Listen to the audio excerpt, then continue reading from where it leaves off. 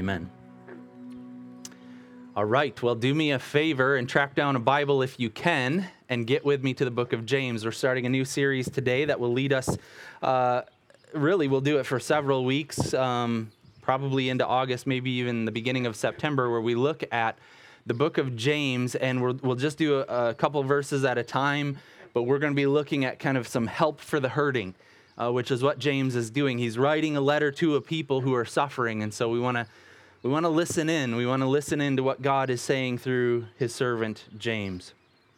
So James, chapter 1, and today we'll just do verse 1. So let me read it together with you. We'll put the verses up on the screens here and also online as well. So James, chapter 1, verse 1 reads like this. James, a servant of God and of the Lord Jesus Christ, to the 12 tribes scattered among the nations, greetings. Let's pray. Lord, we ask right now that by your Spirit, through your word, you would speak to each of our hearts. Every single person, both that's gathered here in the wedding garden at the tree farm and people who are watching online, at home, today and later, Lord, we believe that your word is powerful and effective. So, Lord, we're asking that by your Spirit, you would help each of us to come to know Jesus Christ as Lord and Savior in a more profound way. Lord, we want help, and we are hurting. So we ask, God, that you would use this time today in this series to help us navigate these difficult days. In Jesus' name, amen. Amen. So we're going to look at the person who wrote the letter. We're going to look at the people who the letter was addressed to, and then we're going to think a little bit about what the purpose for the writing in the first place. So the person is a dude named James. He writes this letter and he says, hey, I'm James. I'm writing this letter. But we have to ask the question, which James? Ash and I, my wife and I, we were talking about it recently, actually this week. We were talking about how parents, when you have a kid, you get really creative. Ash works in the pediatric unit and the NICU unit, so she sees kids all day long.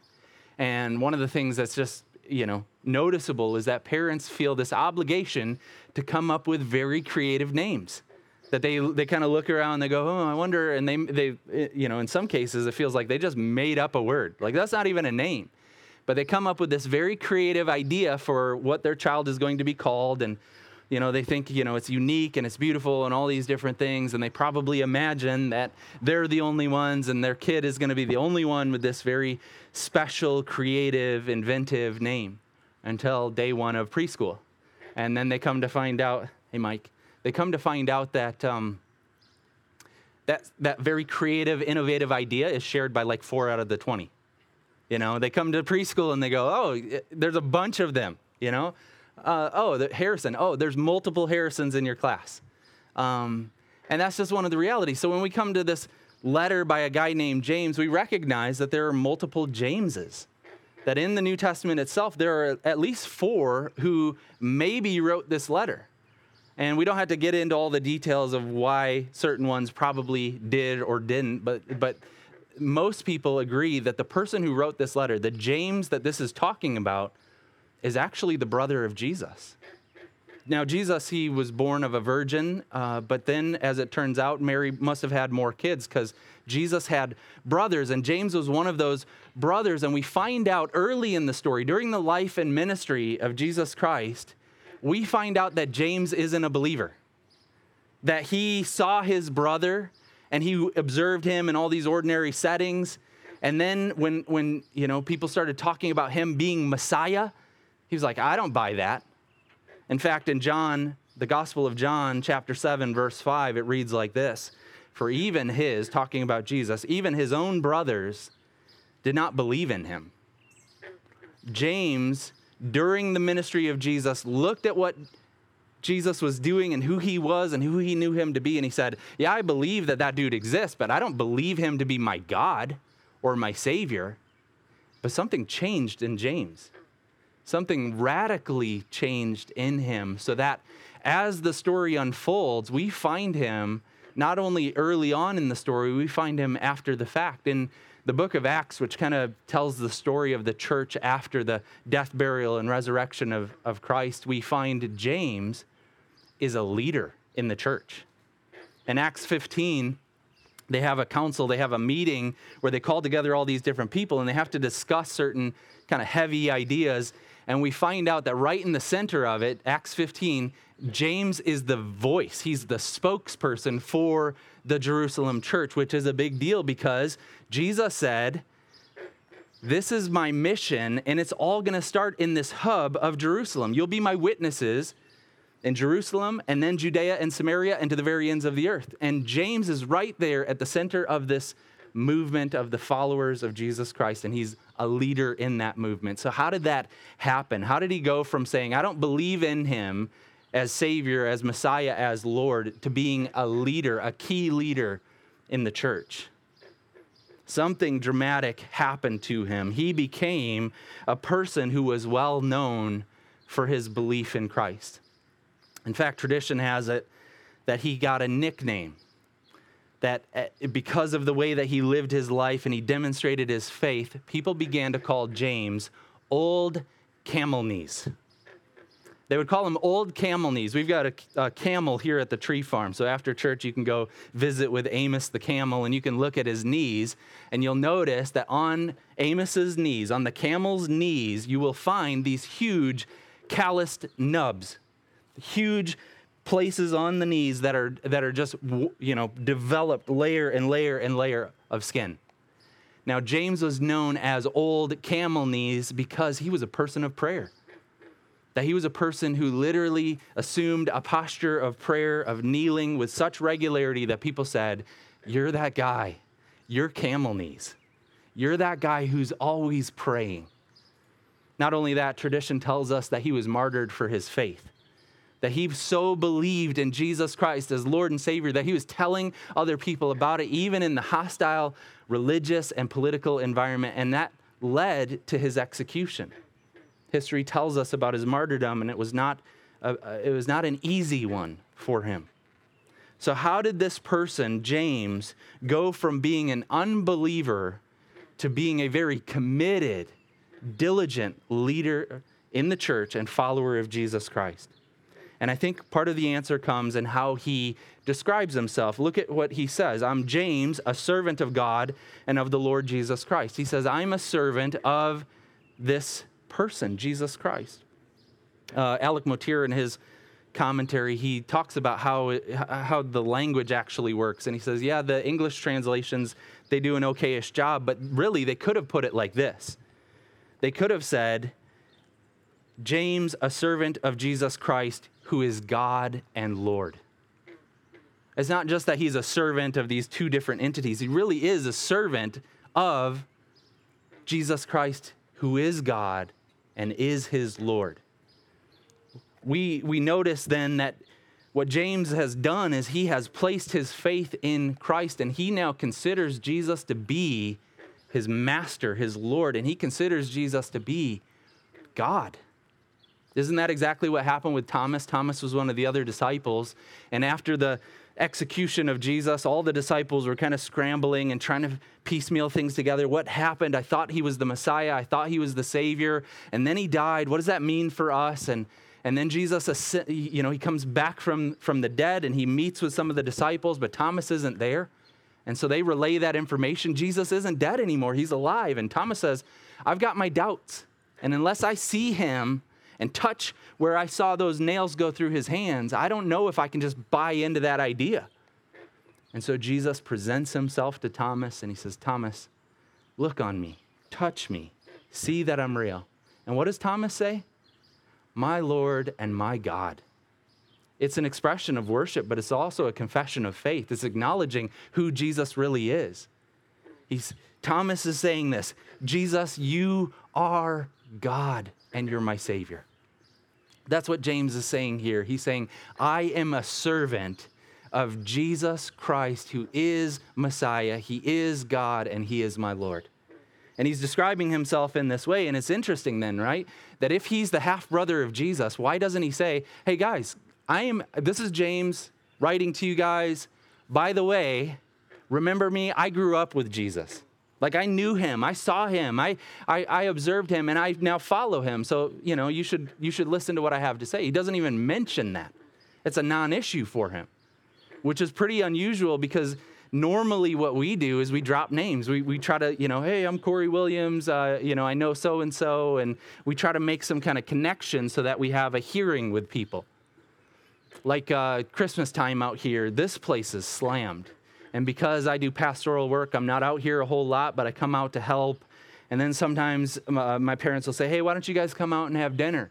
And so we come out, but during the tree season, dinner isn't just like sitting around a table. It's sitting in the lodge eating cafeteria food.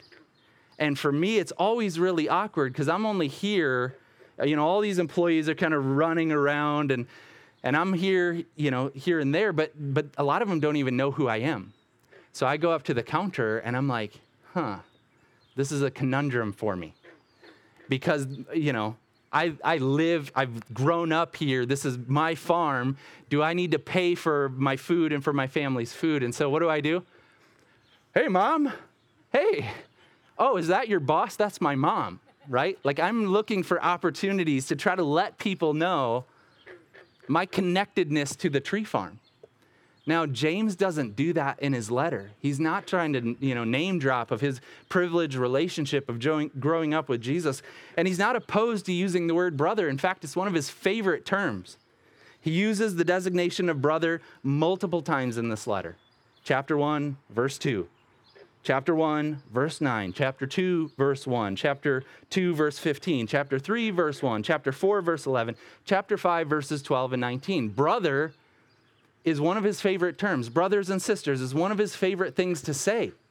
But when he talks about who he is and how he considers himself, he doesn't say, I'm a brother of Jesus Christ. No, he just leaves that out entirely because the significant reality is that he has related to Jesus by faith in him. I am a slave. That's what that word means. I am a servant of Jesus Christ, my God and my Lord. Now, I want you to recognize why this is so important. When we think about who Jesus is, we need to have that sort of relationship with him. That we don't just think about, I'm a Christian, I go to church, but we actually relate to Jesus on the basis of who he is and what he's done. And it really is then a level playing field for anybody. In fact, Peter, another apostle, when he wrote his letter and he was introducing himself and the people to whom he was writing, he puts it like this. This is 2 Peter 1:1. He says, to those who through the righteousness of our God and Savior Jesus Christ have received a faith as precious as ours. An apostle says, I'm writing a letter to ordinary Christians, but there's something really incredible about them. They've received this righteousness by their faith in Jesus Christ, and they then have this faith that's just as precious as any of us, as any of our faith. Meaning, the significant reality of a Christian is not some privileged experience, but it's an experience that anyone can have. It's faith in Jesus Christ. And so when James writes, he's saying, he is my God, he is my Lord, I'm his servant. And I want to encourage you, I want to ask the question then, is he your Lord? Is Jesus your master? Again, a lot of people, if you were to ask them what they think about Jesus, they would probably say, I kind of like the dude. He's a great example to follow. I go to church. I consider him significant. But the real question for authentic believers is, have you surrendered your life to him as a Lord, as a ruler? Do you consider him not just to be a helpful person? A lot of people, in my estimation, go to church, call themselves Christians, but have never really surrendered to Christ. They've never really treated him as King, as Lord. They like his input. They want him to be kind of a consultant and a coach and a person who can wield his power on their behalf. But man, Christians are people who actually say, I surrender to him. So now every decision that I make is run through the grid of, what does my master desire of me? I'm going to do his bidding. The choices that I make, how am I going to spend my time today? Well, I want to figure out, what does the Lord want me to do? What are the things that I should give my time and energy to? What is it that the Lord requires of me? What should I do for work? What are the doors that my Lord has opened to me? But we need to be a people who have surrendered to him, who can say along with James, he is my God and he is my Lord. I'm his servant. My entire life is committed to learning about him, finding out his will and his ways, and allowing my life to come into conformity to that. And I hope that that's your experience. I hope that you have experienced salvation in a way that results in the lordship of Christ for you. So James is the writer of this letter, and he helps us to understand true Christianity. Now, secondly, who are the people that this letter is addressed to? It's really the people of God, but it's described in a pretty cool way. It says, to the 12 tribes scattered among the nations. To the 12 tribes scattered among the nations. That's who James is writing to, but that's actually a fascinating way to describe the people that he's addressing, because he's talking to Christians. He's writing a letter as a Christian leader to Christians, but he's using all of this language from the Old Testament. The people of God had 12 tribes. When they were exiled, when they were removed from their homeland, they were called the scattered people, the 12 tribes that were scattered. The diaspora is the word. They were these people who were moved away from their homeland and spread out in all these different places. And now James is picking up that language, and he's saying of Christians, you guys are the scattered 12 tribes of Israel. You are people who have solidarity with all the stories in the Bible, all that these people throughout the Old Testament, you have the solidarity with them. You are the people of God who have a relatedness to the Israelites and the 12 tribes and all that they experienced. In fact, Alec Motiri puts it like this. He says, better than any other description could, the 12 tribes places the church firmly within the pressures and persecutions of this life. We can think of our ancestral tribes in the storm and stress of Egyptian slavery, redeemed by the blood of the Lamb, on pilgrimage with God through the great and terrible wilderness, battling to enter into what God had promised, and struggling ever after to live in holiness amidst an environment of unbelief. These are the experiences through which James would have his readers understand their pilgrim path. They're the Lord's 12 tribes, and they are dispersed throughout a menacing and testing world. Their homeland is elsewhere, and they've not yet come to take up their abode there.